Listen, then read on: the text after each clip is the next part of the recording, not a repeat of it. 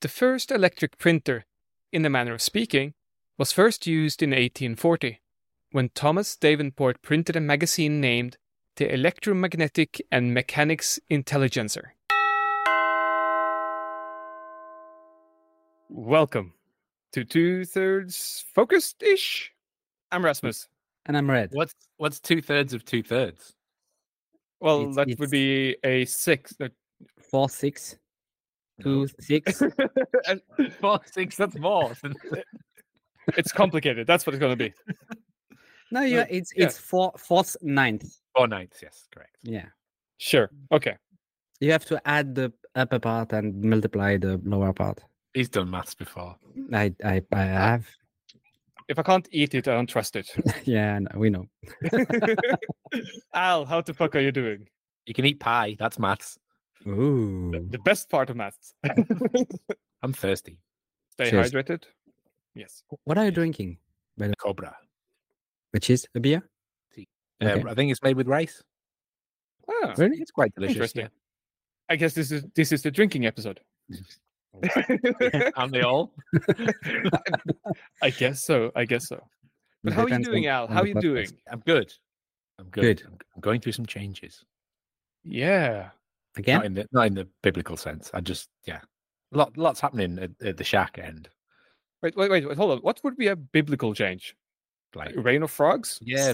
Skin changing? Fish, Like yeah. imitation? More Big arms? rock. I don't know. Oh, I only saw that film with Russell Crowe. I've no frame of reference. Ah, okay. Not the best one. But yeah. Building a boat. You're not building a boat. That's what you're saying. What, Romper Stomper? No. I'm good. I'm moving on, moving forward. I'm keeping on. That's great. That's good. Very good. How about you, Red? Good. That's what, so we're That's just so saying that we're convincing. good. Yeah, we're just doing And good. we're We're just doing good. No, Okay, I guess I forgot to good. lead into what we did this week, but okay, fine. That's not what you asked. No, I know. My mind has been all over the place. How are you, Raz? Well, Yeah. yeah. Let's start there.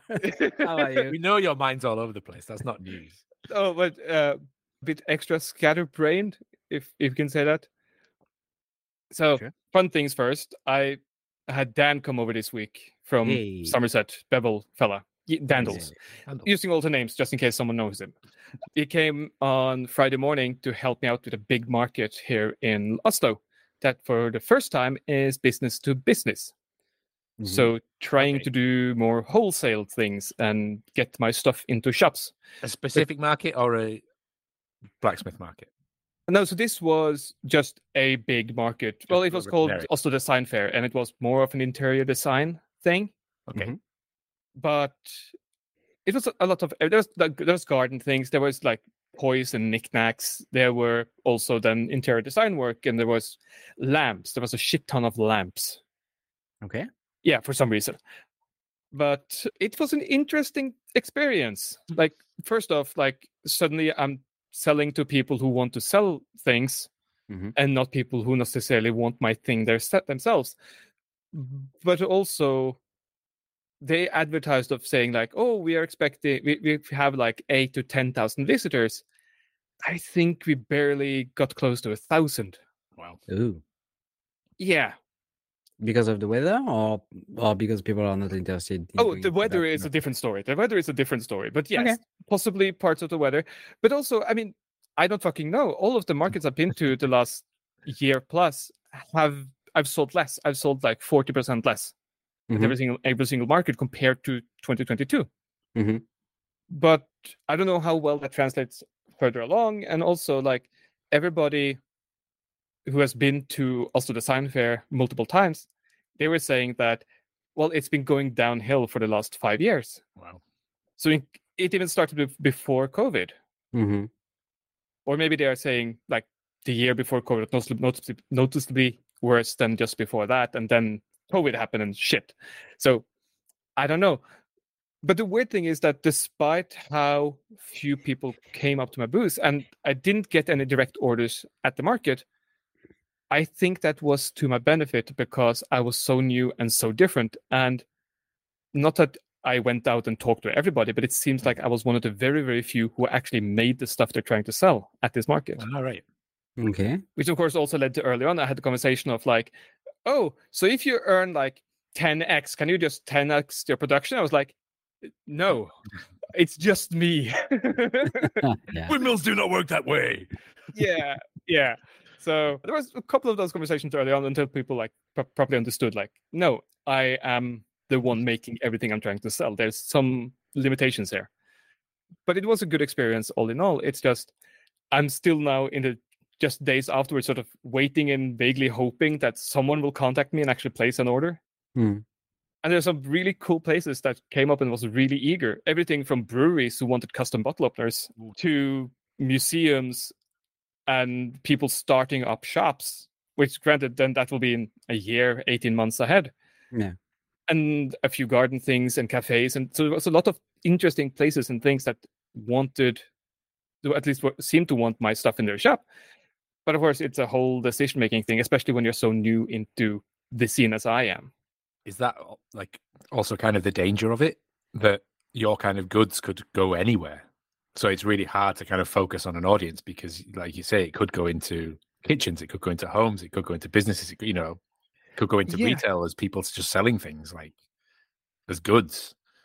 This is one of the challenges that Dandles had actually, was like, who am I making this stuff for? I know what to make and I know how to make it, but who's it for? Yeah, and we had lots of conversations about that, and also discussing people. And like, granted, like he was just sitting there listening to me jabbering on in Norwegian, and half the time trying to guess what the conversation was about. Which open sandwich, pickled fish. Yeah. Chopping trees down with frozen herrings. but yeah, so we had lots of conversations of that style. Of like, well, it all depends on how you package it. So we had the epiphany of saying like, well, fuck it, I should probably go to a wedding fair. Yeah. And try to. Yeah, exactly. Try to get my roses and like all of and like the rings and things that I make, show that off there. And that would be unique in that environment. Yeah. And of course, I can also hope that I can get into the sword making for lesbian wedding market, which I would be fine with. Cake got in? Yes, cake swords? Yes. I'll mark it there. So it's a whole thing. But as of now, I'm still a little bit stressed out about the thought of I spent a lot of money going there.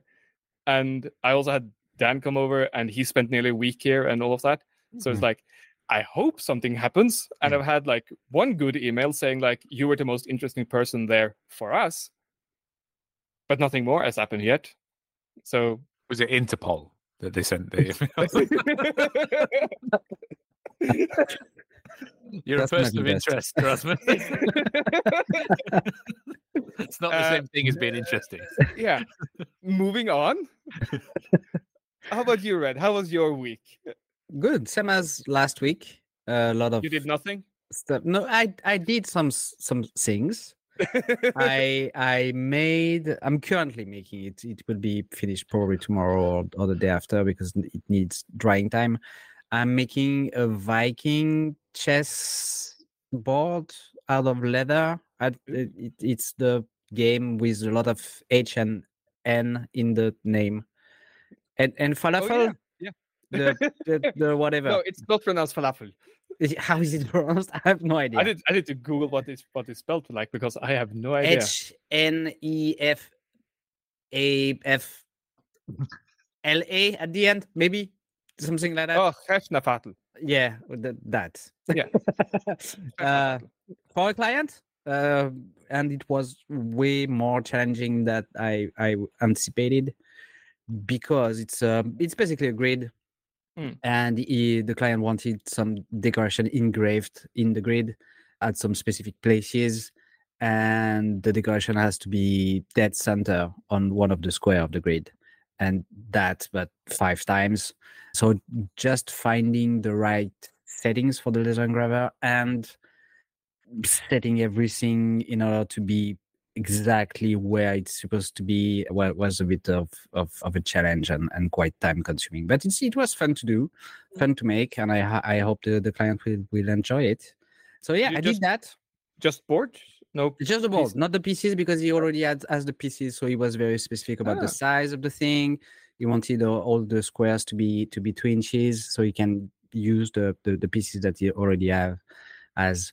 So yeah, that was a fun build. Also worked on my car. Believe it or not. We're ticking all of the bingo boxes today. Yeah, because I was tired to spin on the road. It happened twice during the past 10 days. Wow. Once because of the snow, and the second time it was because of the rain. And so I had to find the reason, and I discovered that my back tires were 23 years old. So it doesn't work anymore. So yeah, I had to buy new tires, put the tires on, and No also, 23-year-olds want to work these days anyway. no, exactly, the young people and tires. Oh, fucking hell. I had to change my exhaust pipe as well because it was a bit too old and tired and broken. So yeah, that kind of stuff for me. What about you, Al? What did you do specifically this week? Specifically, I'm getting to the end of the camper van build. Yeah. Ooh, So nice. I've been like doing a lot of plumbing. So like mobile home plumbing is a bit different to just putting in a tap in your house. So it's all plastic because it has to be light. It's like there's a combination. So a lot of it is there's like rubber tubing, but also plastic tubing. Mhm. But then also when you go under the van, there's metal trunking because you want to protect everything. Yeah. So it's a real combination. It's not just like one system. It's quite complicated. Okay. But it's also a mix. So there's also a diesel heater. So there's also like that side of things. Mhm. So exhaust and intakes, and then there's all the electrical as well. So I've been doing all the wiring. So there's these three kind of disciplines, and it's all you try to fit it all in one tiny little cupboard in the back of a van. Yeah. So I've been drawing out like the map of the pipes and Nice. where the joins are and where it clips on, and I've made like a board and stuff. It's really quite satisfying to do. And then it's all a mess, and then you realize if you flip something round, you can have the pipes going in the other side, Mhm. and suddenly you don't need as much pipe. Mhm. And it's really kind of time consuming but cathartic. Yeah. But then I sliced my veins open with a Stanley knife, and then and then in the middle of this, there was a huge storm in England, and the power was out for 3 days. So I was trying to build a camper Really? van What? with no power and no hand. Candlelight No, in the well, dark. I managed to wire up the van to then run off the battery to then have lights. Wow. And then Wow. I could even charge my tools from the van because there's an inverter. Right. So I was basically working in the van for 4 days. Wow. How did you just leave the van running then to charge up the batteries? No, there's a huge power bank. Oh, There's a huge power bank, which I luckily had charged from the house the day before, just pure coincidentally. And that it's so big, this thing, and it literally ran for 4 days. It's incredible. damn. But also, if it wasn't such terrible weather, there is also solar hooked up, but there was no sunshine. So Yeah. but that would Yeah. also have helped if it was in summer. That's cool. You've been having lots of fun. Yeah. I saw my dad building a few camper van when I was Nice. younger, and when he never bothered drawing maps of the wires or whatever. It was just like, yeah. I think the wires, goes. the wires, you could probably get away with just kind of shoving it away, like behind the Yeah. panel and closing it off. But because the pipes is, like you said, Red, some of it's plastic, some of it's rubber, and there's joins, and like the pump has to be mounted and everything. Yeah. You kind of need to work out where it goes, because it's inside cupboards. So like Mhm. I can't have everything in this, you can't just move from one cupboard to the next, or you've got to drill holes. Yeah. And so you kind of do need to work it out. What are you putting in the van though? Like a shower or just a sink yes, and everything. water? It's- Everything? And it's not even Power hammer? It's not even a bit. There's a power hammer.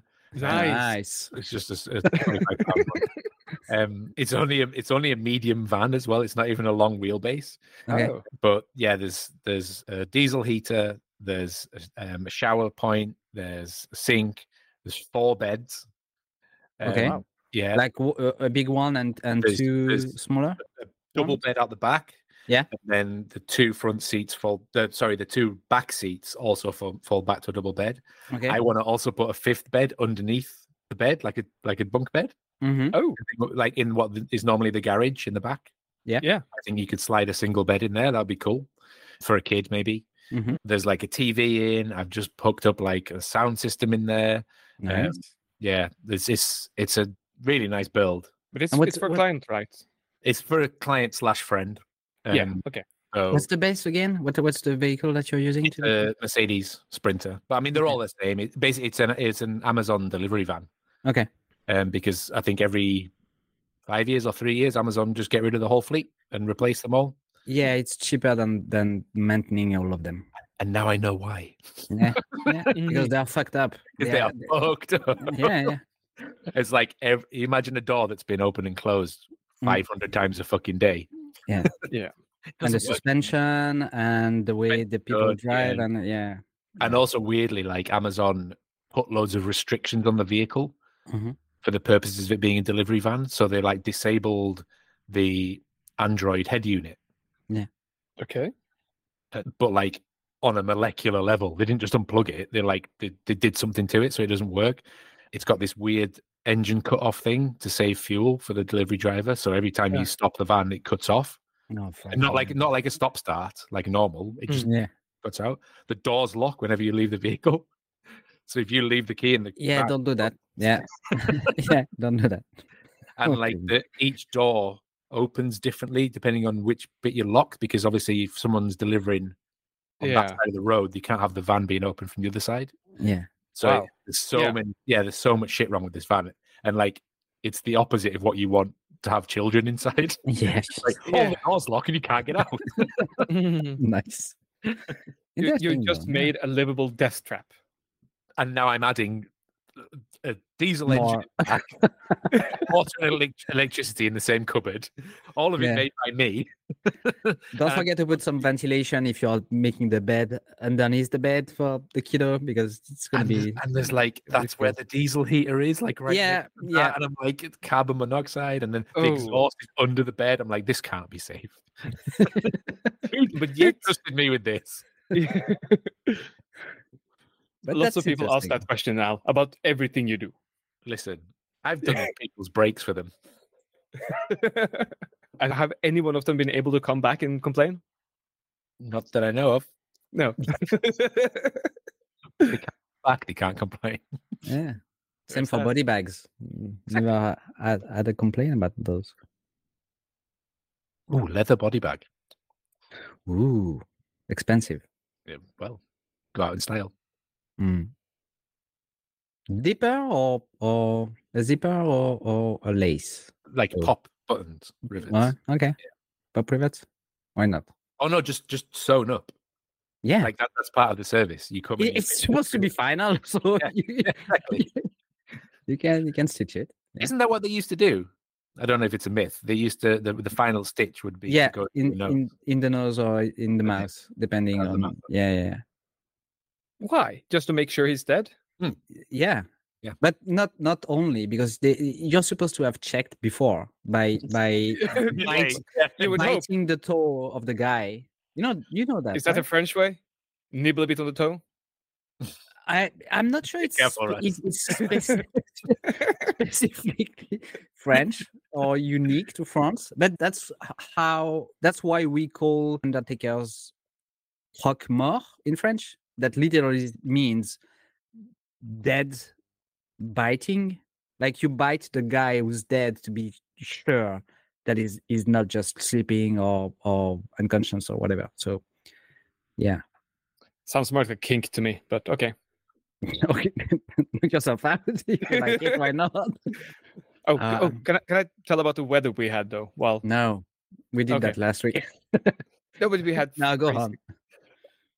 So one thing was Dan was leaving like the crazy British weather and then coming to Norway to more crazy weather. Yeah. So I don't know what the temperatures like you had on Thursday, but when he landed in Oslo on Friday, I think we had negative 23 or something. Holy shit. Yeah, we don't get that. By Monday, it was +7. Oh. Yeah, I think it was Tuesday here. It was like in the teens. It was like 15, 16 degrees. It was really weird. Yeah. My mate was like, why is the wind warm? Yeah. Never had this. Did you just beat yourself? But the really wild thing was on Sunday morning when we're going to the venue, it was -9 and it was raining. Oh, So I no. have like my car in the garage. So it's like, well, my car is fine. I start right away, back it out. I close the garage door. I get into the car and I look at the windshield. It's like, I can't see out anymore.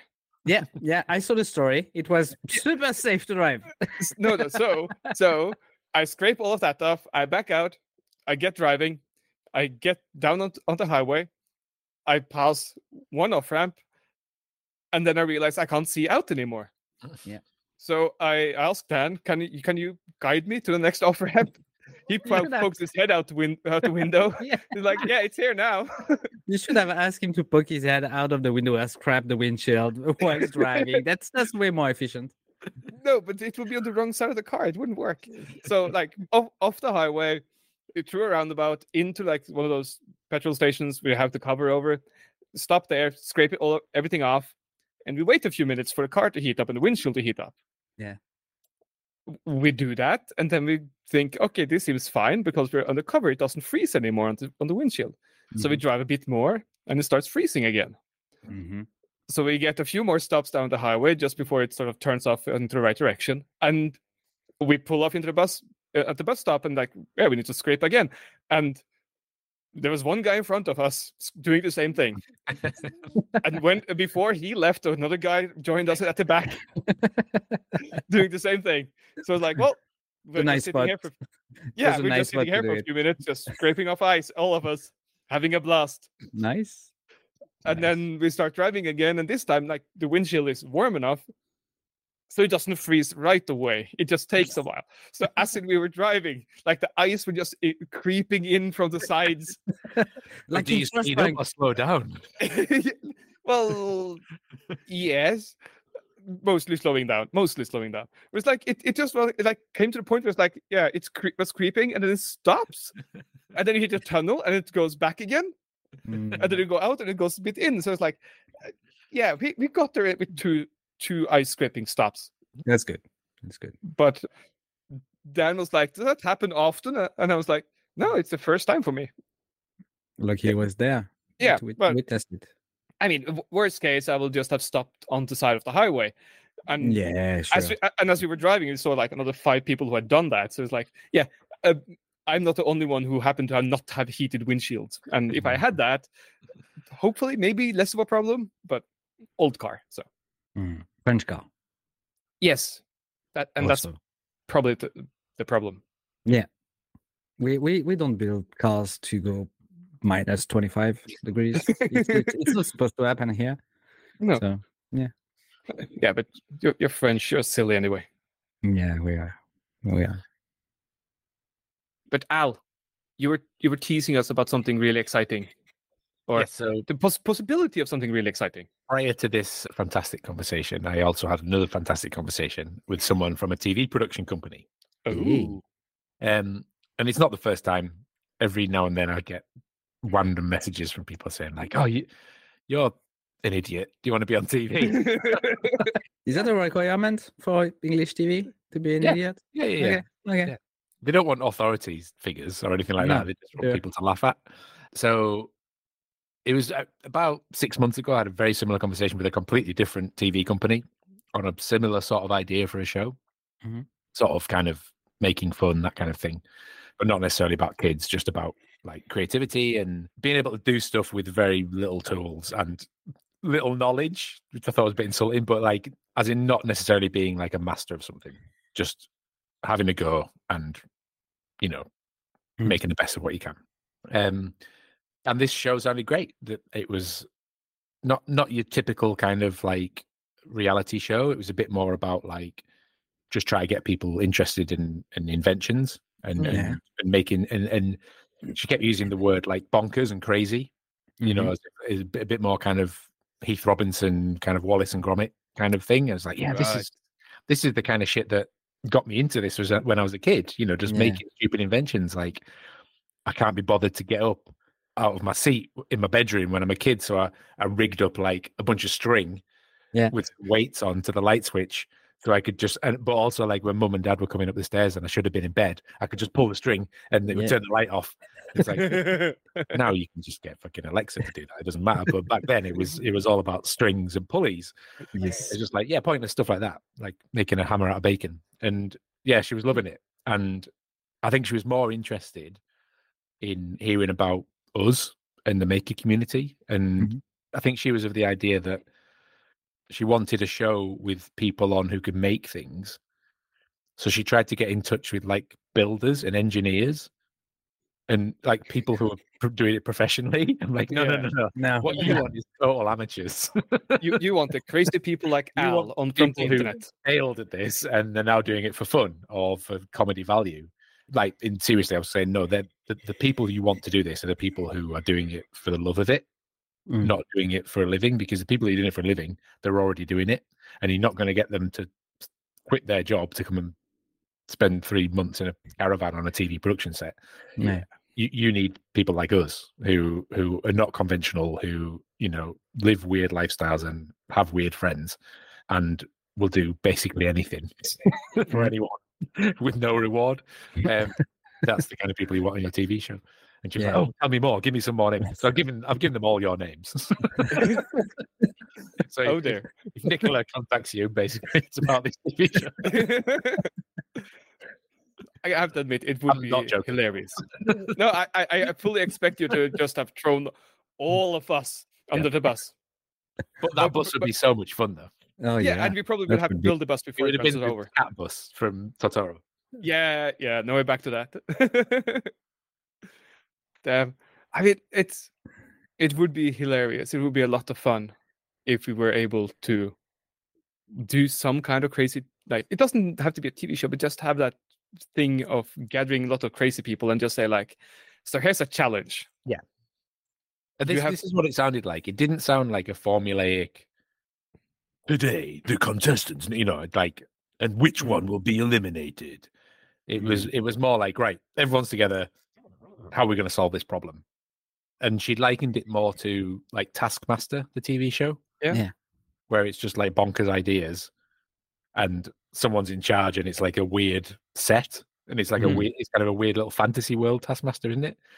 But I never really thought about that until she said it. It was like, yeah, why is it they're in like a throne and it's this weird like Edwardian house and everything's like velvet and gold and there's a butler. It's like, well, this show's fucking weird, man. Like it already. Yeah, and it's like, the show needs to have like an identity like that. It can't just be a cookie cutter studio show. It needs to be like, I don't know what shows you guys had in your countries when you were kids, but like things like Funhouse and the Crystal Maze, where like the show itself has a personality and the rooms all have an identity.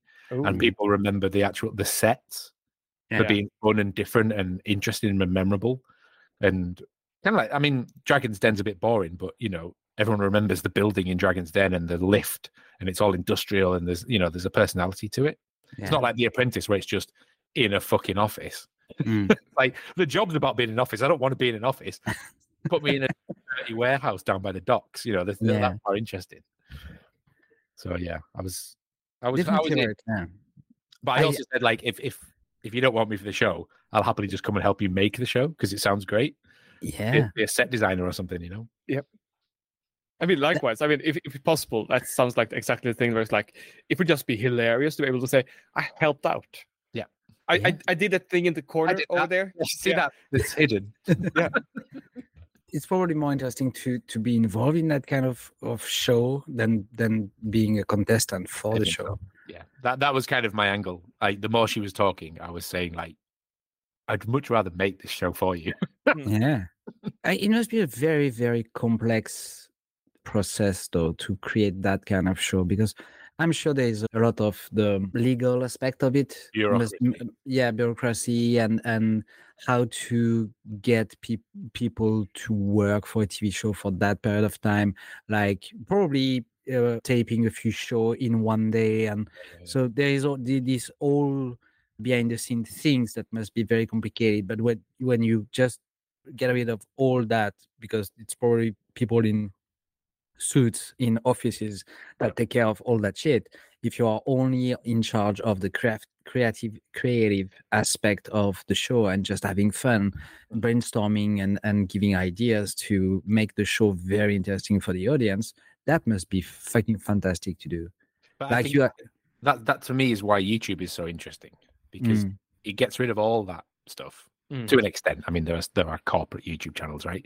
But individuals being creative and sharing it on a platform without all those inhibitors is amazing. I fully agree. I would object though, and I think that's a conversation we had with Raz not that long ago. You're always limited by the amount of space or money or time that you have because you're working by yourself to develop your own channel. And it happens that I have some crazy fucking stupid idea for a video and I'm like, yeah, but I can't make it. I can't do it the way I would like to make it because that's just me. And the idea would require to go to a specific place. It would take 2 days. It would require a few people to shoot the thing that I want to shoot. And I can not be the only one to create all the costumes and stuff for the scene because again, that's only me with my budget and my time and my constraints with the family, the kid or whatever. So having that kind of ideas, but with a TV production behind you, that must be so fun to do. But the problem I have, and it's the same in a lot of the industries, is it's so siloed. So you will have this group of people like in a silo. So like I don't know what contained you mean, or yeah. So just a silo where you put grain. No, a missile silo. You know what a silo? Oh, one of those. Yeah, the Chinese ones filled with water. Holes in the ground that you put a missile in. Heard of them? Yes. There's a silo. Okay. Or a tall cylindrical building on a farm with corn in it or grain. Yes. Haven't you seen the TV show Silo? No, I haven't yet. It's really good. Watch it. Yeah, I know. I just finished For All Mankind season 4. Great, good. Anyway, these industries are so isolated, right? Okay, yes, that's the word I know. We might all be having congruent ideas, right? Thinking similar ways, Red, to what you're saying, but don't want to have anything to do with it. So if you went to a TV company and said, like, I've got a new way of making a TV show, they'd be like, no, this is how we always do it. This is the people that we always use. These are the set builders we always, and there's no way you can change that. Yeah. Because of economies of scale and the production budget, blah, blah, blah.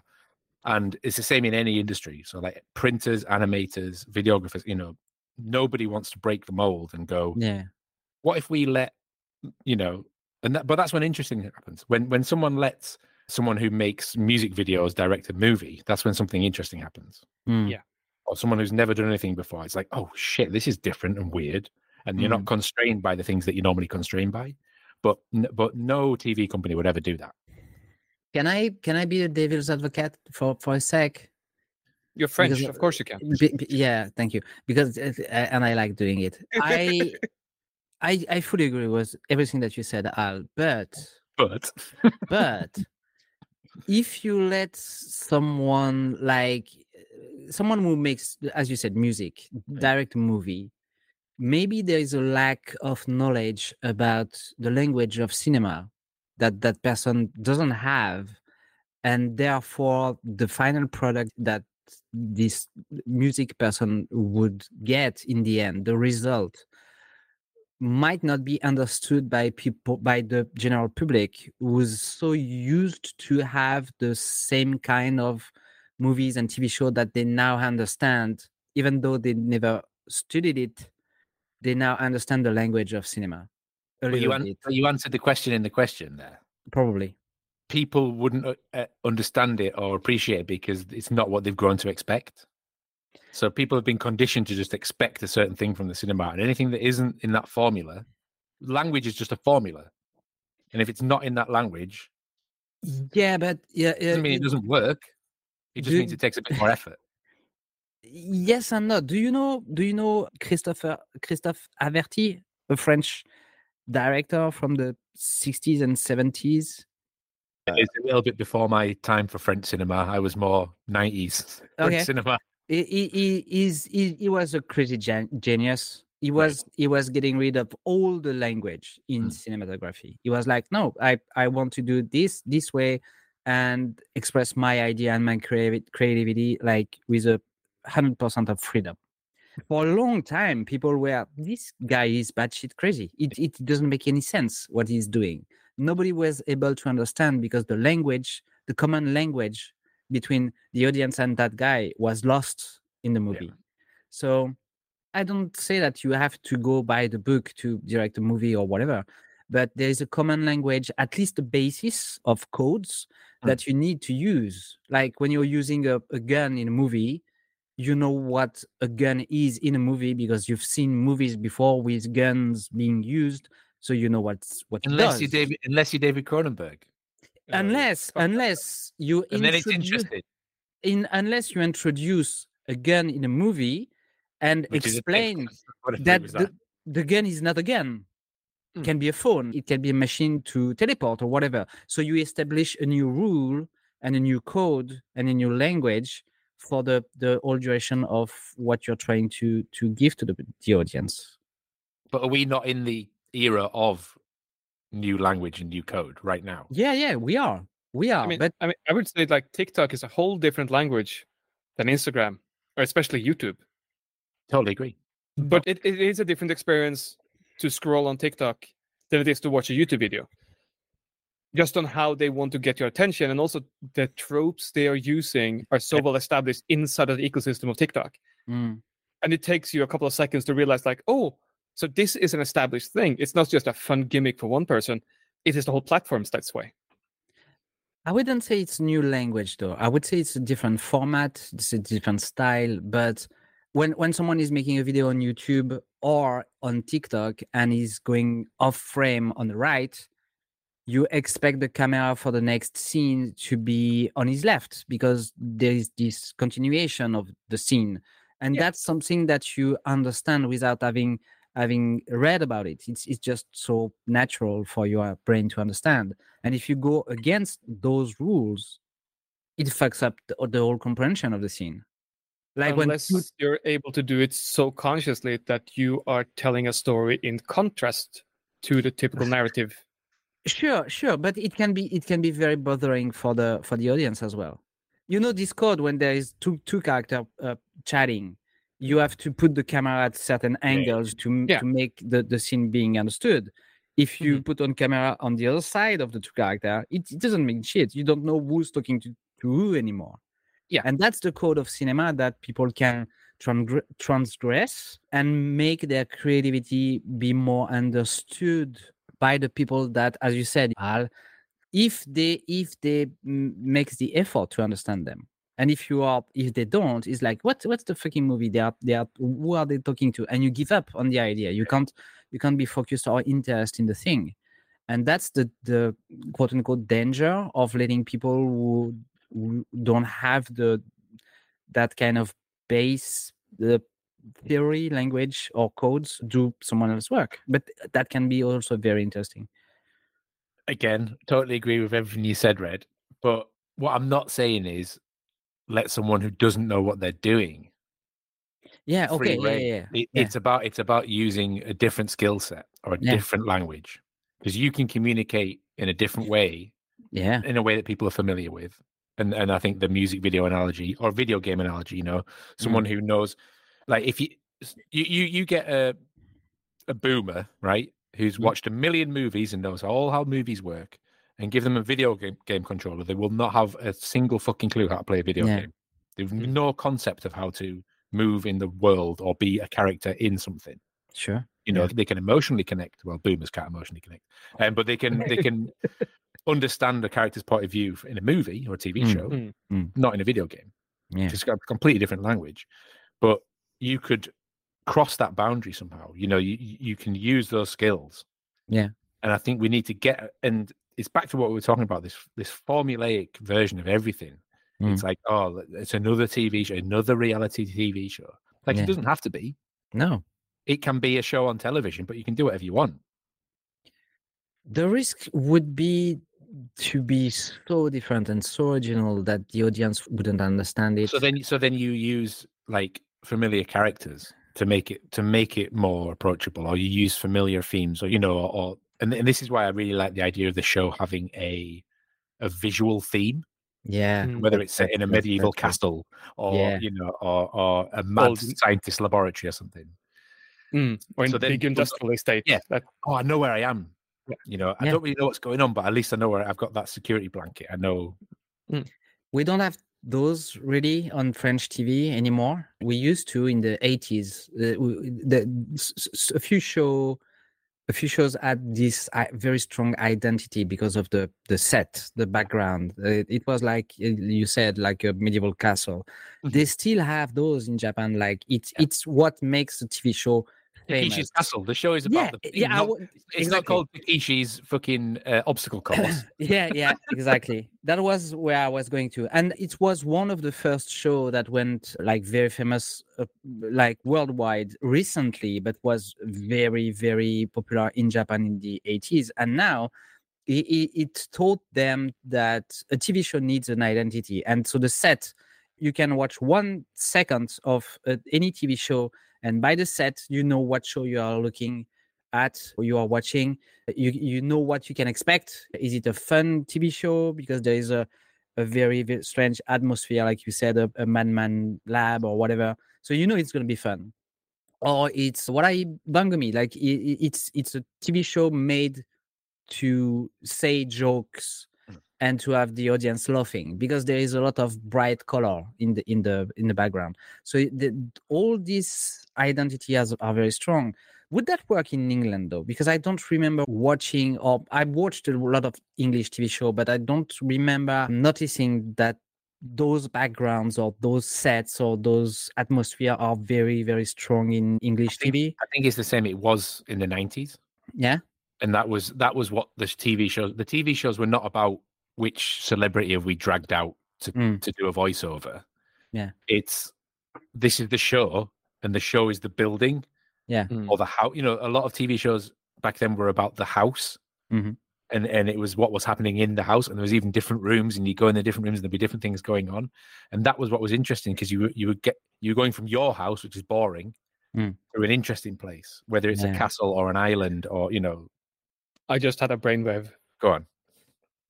In the dream scenario, if you can do whatever the fuck you want in a TV show, have the Maker Monster design the workshop. Oh my god! There you go. But how memorable would that be? Yeah, exactly. Kids would love it, and it's visually but every like tool in the shop is a living creepy organism. Yeah. That would be cool. Like Sesame Street. It was it a thing that too? Yeah. That like the garbage monster and all the stuff like that. Yeah. We had one of those in France, like around the same time when I was a very young boy. There was this space where one guy was introducing cartoons and animation movies, and the set was very bright, a lot of colors, but some objects were living creatures with eyes and mouths, and they were having a conversation, and that was making the show just fun to watch. Those boring bits as a kid that you don't want to watch, because what you want to watch is the next cartoon and movie. When there's a guy talking, you don't care, unless he's talking to a trash can with eyes and a big tongue. That makes the thing fun and catchy for the audience. So I would love to see a TV show where people are making stuff with tools, and every tool has googly eyes, is bright orange and yellow. Every time you use the hammer, it's like screaming, not again! But like not with effects added, like in making fun. The tool itself. And no explanation, no cartoonish thing on the screen, just like the real thing. That would be cool. Could make it all seem like it's just inside the head of some deranged person. Yeah, why not? That could be the set. Yeah, that could be the set. Or pretend it's the set. Like, you're in my head we're gonna build stuff. Yeah, yeah. And in your head, you have different moods depending on the day. So you have different rooms. Hold on. If this is gonna be a British show, should it be inside of Colin Firth's heads? That could be nice. With a lot of tunnels, tunnels and underground stuff. Everything's on fire. I want to see the show now. Yeah. Al, go make it. Go make it, please. All right. Yes. How advanced is the conversation, though? Do you have any idea if it's gonna happen or if you're gonna be like really involved in it? Have you signed anything? I think these things happen every day, and there's always TV shows like in production, and they will never ever see the light of day. Mm-hmm. There's probably 1,000 exactly like this already. Mm-hmm. The fact that 2 of them have contacted me, 2 entirely different shows that sound the same. Different channel as well? Oh yeah, completely different production channel, probably different platform as well. I think one was like television, one was probably streaming. Okay. So, I mean, who knows? It's all about the product. Yeah, it's all about the money. Yeah. It's not BBC though, because you talk about the BBC a few times in the podcast, and it was. I mean, she was being very coy about one of them. It doesn't feel like a BBC show, to be honest. It feels more kind of Channel 4 or. It could be just great if it happens. Yeah. I mean, one of the people I spoke to was definitely like from satellite, like cable TV. Okay. You know, they have all these kinds of shows, but. I hope it will happen, and you'll be able to talk a little bit about it, like publicly, or that would be cool. Yeah, because I'd love a follow up just before it happens to have a behind the scene. Well, I didn't know. I mean, it's probably because I'm just fucking on another planet, but I didn't know anything about Making Fun until it came out. Mm. And like Brett and Steve were like, "What, you didn't know about Making Fun?" I was like, "Well, yeah, unless nobody tells me, how am I going to know?" Yeah. I've watched this show with my kids so many times now. We are probably at our 6th, 7th time. I don't know, maybe. And he loves it. So, good. Yeah. But to go down that route, though, what would, again, pretending you are actually in charge of making it, Al, and that you have some say in all of this, what should the message of this TV show be?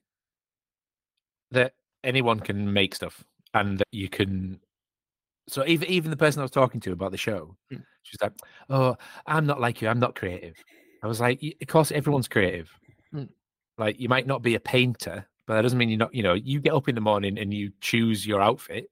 You make the food you're going to eat. It's all creation." And I think people are just like. People think that they don't know how to do things, and I think everyone is capable of. And that would be the message for me, that you don't need the tools, you don't need the education, you know, you just need to be inspired. So if people like us can help that, we kind of have a duty to it, I think. Is that kind of the thing of, like, if you have a vision to create something, you will do that, but it's a stick and a pile of dirt. Or if it is like, oh no, you can weld, you can carpent, you can do whatever.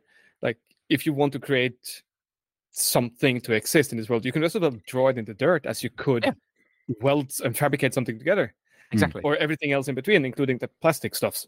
And so the idea is, so this is what I said to her. I said, you might not know how to weld something together to solve a problem, but you know what the problem is. Yeah. If you have a problem, and she kept going on about dog shit all the time. I don't know why. She's like, we need to pick up dog shit. I was like, well, enough, that's just where I've been. So she has a problem, right? So she knows there's a problem to solve. Yeah. And if you can articulate the way of solving it, you don't have to know how to do it. You don't have to know how a welder works. You don't have to know, how to do a dovetail joint. But if you can think creatively, just get someone else to do it, or get someone to teach you how to do it. For dog shit, it would be cooking paper and a thin plank of wood to do the thing. Have you seen this invention the guy had? It's like just a piece of wood, and with I don't know what kind of material it is. It's probably plastic, but the plank is like V-shaped somehow, just like this. Right. And like there is cooking paper on this side and underneath. Yeah. And when you slide the the board, the piece of wood, it just makes the cooking paper move forward and backward, and you can pick up anything with it without losing any of it. You can even lift ketchup, and the stain of ketchup keeps its shape, and you can move the ketchup from one place to another, and it doesn't fucking move. It's amazing. So you can replicate that with cooking paper and a piece of wood, which is kind of the route I would go for picking up dog shit. Anyway. Okay, so we're just talking about a new level of advanced stick technology at this point. Yeah, exactly. Isn't everything, Rasmus? I guess it is. Just some sticks are harder than others, or metal based. I'm not sure where I'm going with this. Anyway, I think it sounds really exciting, Al, and I really hope. Yes. I mean, there's something though when there's two different production companies that phones you up with basically the same idea. You've done something. The idea is you look like you don't know what you're doing, and people can relate to it. I'm not sure. You look like the kind of guy who has nice ideas and take the time and energy to make them happen, as they've seen in your videos, because they've probably found you on the internet, on YouTube, making a hammer out of bacon or a stupid suit of armor full size, which are awesome ideas though, and they will still get you knowing very well, I think, that your creativity and your personality are the most important thing that they would require from you. That to me is what would make an interesting TV show. Yeah. I don't just want to watch an expert. That's because you can't relate to that. I can't, it's interesting watching experts, but I don't want to watch it regularly on a TV show. It depends on what kind of experts though. Because look how good I am at this, and you're not. Not necessarily. That help you. Not necessarily, but think of Forging Fire, for example. Another show that my kid watched at the moment. There is this bunch of three guys. They are the expert of the show. They are really good at what they're doing. Yeah. But they are always like, "Oh, you did a great job. You're nice creativity. I like the shape of it. It's a little bit on the heavy side, but I like it." It doesn't bring anything to the show because they are never showing off their skills, and it's only very PC. It's very politically correct. You did your best, but you suck at making knives, so go the fuck home. We're gonna keep the other guy. It's basically it, right? In a nice way, said in a nice way, but that's it. So expert don't bring anything to the table when it comes to that kind of show, I think. And I think you were talking about chess earlier. It's like you're not going to get better at chess if you're the best chess player in the room. Yeah, you have to challenge yourself. Yeah, sure. So you need to have an environment where you don't know what you're doing in order to grow. Yeah. That's very true. But how can you, if you're fucking working alone in a shed or in a leatherworking room? Multiple personalities, right? It's really easy. That's great. I envy you. No, but seriously, most of us are working alone in our sheds, in our workshop, and it's very difficult to face the talent and the technique, the skills of better people when all you do is working on your stuff and never challenging yourself. I don't mean in a competition, because it can just ruins your motivation, and it's not always great. But isn't that kind of what we also do with social media? We're constantly comparing ourselves to other people. Yeah, but comparing is not comparing yourself as an amateur to someone who is an absolute expert doesn't do you any good. Yeah, but if you can find someone who's just a tier or two above you, just a few levels ahead, where you can say oh, I can see myself doing what they're doing. I just didn't invent it myself. Look how many experience points you get in Pokemon when you fight a Pokemon that's level 100. Even if you lose, you still get Yeah. No, that's true. I'd say it pushes you to your limit and beyond, but it doesn't necessarily teach teaches you anything else than push your limits and go beyond them. Like everything that you learn, you will learn by yourself. It's not like someone is teaching you something that will be of some use in your future. The only thing that it teaches you is like do better at what you you're are not good currently enough. doing. But Not that's necessarily, but it's such an American approach to things, though. I don't think that's the way that you encourage people. yeah, that's why that's why what I said. That's why I don't think that social media are a good way to get better or anything. It can be motivational. It can encourage you to do better because you see better products, better stuff, well made, better than yours. So yeah, as Raz said, I want to do that. I think I'm able to do that. So I'm gonna push my limits and make a better one next time. But it's always you with you again. It's not like a teacher that will push your creativity or your technique towards something that he already has established as a goal for your next step of development, if it makes sense. Yeah. But doesn't that just depend on the goal and what you're trying to actually achieve? Yeah. Yeah, of course.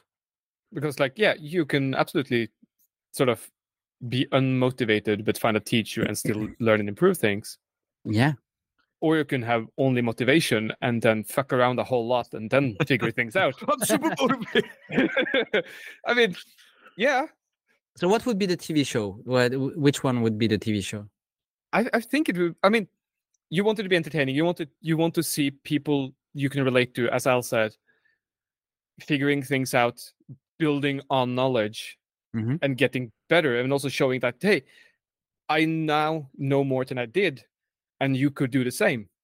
So, of course, the more of the just fuck around and find out would be a lot more interesting. That's a great name for a TV show. Fuck around and find out. about cops and criminals, maybe. Maybe another one making. Or it could be try that and go to the hospital.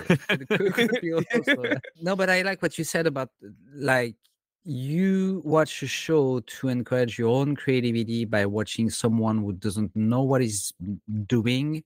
Yeah. And therefore, at the end of the episode, at the end of the show, he knows more compared to what he knew at the beginning. If Rocky was the best boxer in the world at the start of Rocky 1, it would be a boring film. Absolutely. Yeah. I fully agree. But there is a lot of shows now in that kind of like domain where they only show people who are already good at doing something and they don't learn anything at the end of the show. They have the knowledge. Not necessarily making fun. Like Jimmy knows everything from at the beginning and at the end. He knows the same amount of things. At the end, he has just made something that a kid required, usually fun and stupid, but the knowledge is still there at the end, like the same as it was at the beginning. I doubt that Jimmy learned anything. But that's what I was going to ask. What's Jimmy getting out of it then? The fun, the money, the fame, the making with friends for 3 months. I don't know. I have no idea. We should ask him. But what would you get from making that kind of show? I'd want to grow. I'd want to learn and go, shit, I didn't think I was able to do that, but I tried and it turns out I could do it. So it would be definitely more a show about you do something and you learn along the way than. But then that's how people get behind you. Yeah. Compared to the ones that we already have, like I'm gonna show you what I can do. I show you. I'm gonna expose my skills to the world because I'm fucking good. Nobody cares about that. I mean, some people do, but it doesn't have longevity. Yeah, because you can't just keep watching that. It's like, well, yeah, I know you're good, so what? Yeah. Plus, people like seeing people fail. Yeah, the underdog. Yeah, Rocky. He loses the fight at the end of Rocky 1. Yeah. Therefore, Rocky 2 is in. He's 40 years old for you if you haven't seen Rocky now. He's retired in Rocky 1. No, but that makes Rocky 2 interesting, and therefore Rocky 3 also interesting because it's always like waving between victory and defeat, and you never know which one it will be because the guy has doubts and he's still learning and developing and growing, and therefore then you just nailed it. Then the whole concept should be about just development, growth. Sure. Change. I think I would watch it though. Yeah. But I also watched Making Fun, knowing that that the guys in the show already are just applying the skills that they already have by making stuff just fun for the kids. Jimmy is Jimmy, so you have this kind of basic image of him that he knows everything and he can make everything, but you're also watching because you want to see how he did it. You know very well that he didn't learn shit during the show, but you want to see how he solves the problem. So that can also be interesting, like the process of solving a problem, not only learning. I'm all about learning as a teacher, so go for it. I would watch that. If you know more at the end of the show than you knew at the beginning, that's great. You learned something, we learned something. It was fun for both of us. At the end, there's a product that is hopefully fun and functional. That's fucking great. I would watch that. Is that something to focus on? Probably. I don't know. That's the one in charge today. Do you have a focus, Al? I've got a couple. So my main focus, probably for this past month, has been throwing everything away. Oh, nice. Because I'm moving house in like 2 months. Oh, shit. What? Yeah. Why? Because I've just spent £100,000 on rent and finally realized it was just a really terrible idea. Yeah. Because I could have bought a house for that. Wait. Do you actually have something lined up? Yes. So my grandfather's house, Okay. which he no longer lives in it because he's now soil, is... That's a way to put it. Basically, it's near to a factory and it was usually rented out to people working in the factory. Okay. But it's not really sustainable. So I'm like, I'll live there. Yeah. So why is it not sustainable? Because of the because noise it's not, you can't rely on the people always being there. Okay. And the factory is like closing down, I think. So there's not like, it used to be this huge industry and now there's hardly anyone there. Yeah. So this place is now not worth being in. So I have to get rid of a lot of shit in order to move to this house. Because that's why moving is interesting, because it forces you to make choices. I'm being so ruthless. It's like, I don't need this. Why was I keeping this? Like, yes, I could make something out of it, but I don't have time and I don't have the space. So it's like, get rid of it. How many Vitaras are you keeping? All of them. Okay, good. Obviously. Not a monster. Small. I'm getting rid of small things. Okay. Oh, okay. Small things that you can just put in the bin. Like, obviously, the shack is full. I need to empty the shack. The loft in the house is full. Every room. I have a room full of engines and gearboxes. It's like, how many gearboxes do I need? I have more gearboxes than I have cars. This is not sustainable. Yeah. But it's. I mean, last week I shredded 20 years of paperwork, which was super cathartic because, well, like when you live in the Netherlands, there's so much fucking red tape. They send you a letter, like a legal form for everything, right? So I had bureaucracy from different countries, and different lifestyles and different careers, and I just had all this paperwork, and I was like, why the fuck am I keeping this? I'm never going to work. I'm never going to work in this industry again. I'm never going to go and live in the Netherlands again. I'm never going to. It's like, fuck it. So I just I've shredded my entire life. Don't you have the obligation to keep at least some paper for like 10 years? What are they going to do? No, I don't know. I'm just asking. I did the same thing not that long ago when we moved into the new apartment. So it was like a year and a half ago. And it was like the 10 years had passed. So I was like, I burnt everything. Yeah. And I was lighter by 200 kilos or something of just fucking paper, of old boxes and stuff. Yeah. But also, this stuff is now been shredded and can be turned into new paper. Nice. So we're going to make some books, and it'll be some nice experience from this. But yeah, just getting rid of junk, getting rid of scrap, like scrap wood. Like, I don't need all this scrap wood. Why have you got it? Get rid of it. Like, the scrap metal guy is now my best friend. So I'm just giving him like 3 vans full of stuff, old car doors, just shit I'm never going to use.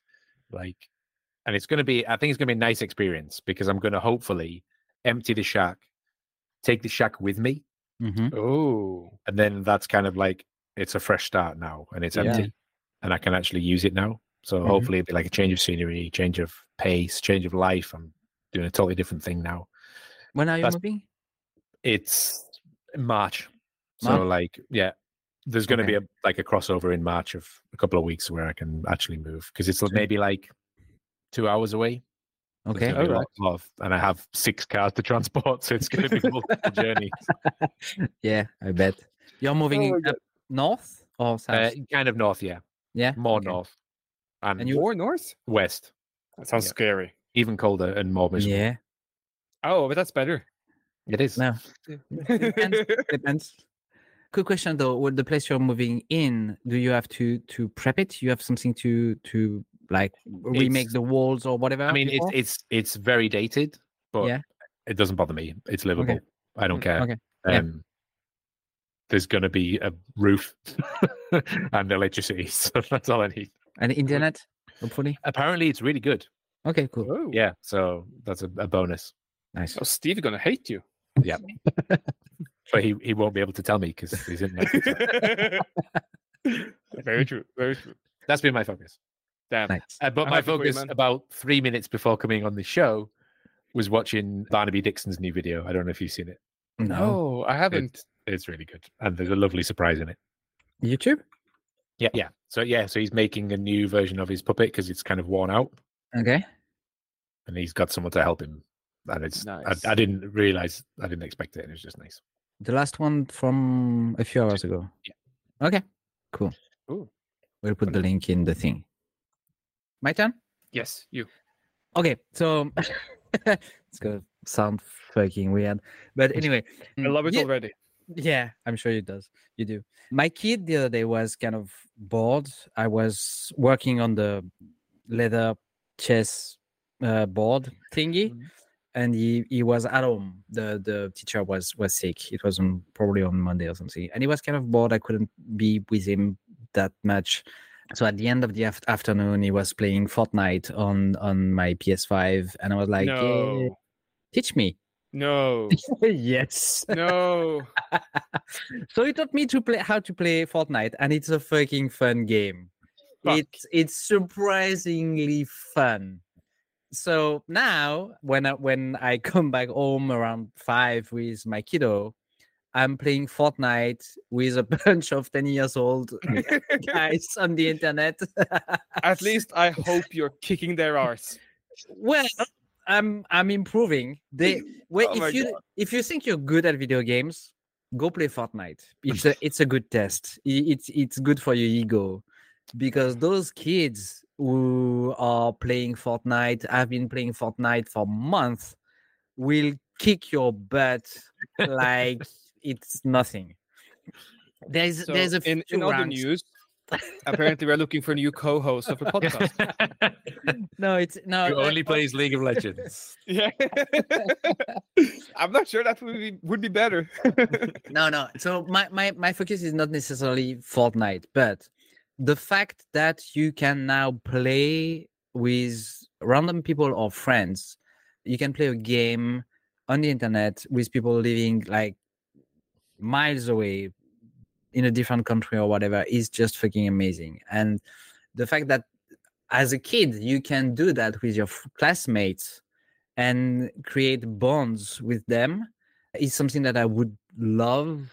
I would have loved to have that, if that grammatically makes sense, when I was a kid, because I was not living near my friends. We were a little bit out of the city, and it was very difficult to have some kind of interaction with people that I knew during the weekends. And now you can do that. So playing online with friends is just a fucking nice thing to do if you can't just meet with other people. And Fortnite is just a fun game. So yeah, just do it if you can. Just at least give it a try, and it will teach you humility. Give it a try, Raz. For Fortnite, Raz. No, please. Yeah. I actually did play a bit of Fortnite when it came out ages ago, and realized no, this is not for me. Apparently, it has changed a lot. Yeah, I know. I mean, when I played, it was like whatever they called season 1 or something, or even before that, maybe. And it was like, yeah, it's a fun thing. It was either that or playing PUBG, and I was like, I understand it's not for everyone, but those kids are having a lot of fun doing it, and I'm having a lot of fun playing with them. So yeah, I have my son next to me, and in the chat, 2 or 3 other guys with a very tiny voice. Kill them in the head, which is super fun and so cute. So yeah, I'm having fun. I had fun this week doing that. So yeah, nice. On that note, I do actually have a lot of really good memories playing World of Warcraft with some friends, and a lot of friends like from the Scouts and all of that, including one of our friends' dad, who was also the Scout leader. Yeah, nice. That was a big like mashup of connections, but it was a great amount of fun to have sort of him along and being early teens and to go raid up around Nox and like all of the fun stuff. Yeah. Anyway, it does also slightly segue into one of my side focusy things. First and foremost, Dandles was awesome for coming and spending a week with me, helping me out with the market, even though so far nothing really have come out of it. But hopefully by next episode, I will have some positive news. Fingers crossed. Dandles, and especially Bevel on Instagram, his professional account when it comes to hand-turned, handmade kitchenware in woody stuffs. Yeah. And a part of what we did a lot that was really, really fun was that we went to the market, we walked and sat and talked and didn't do much while waiting for people to come.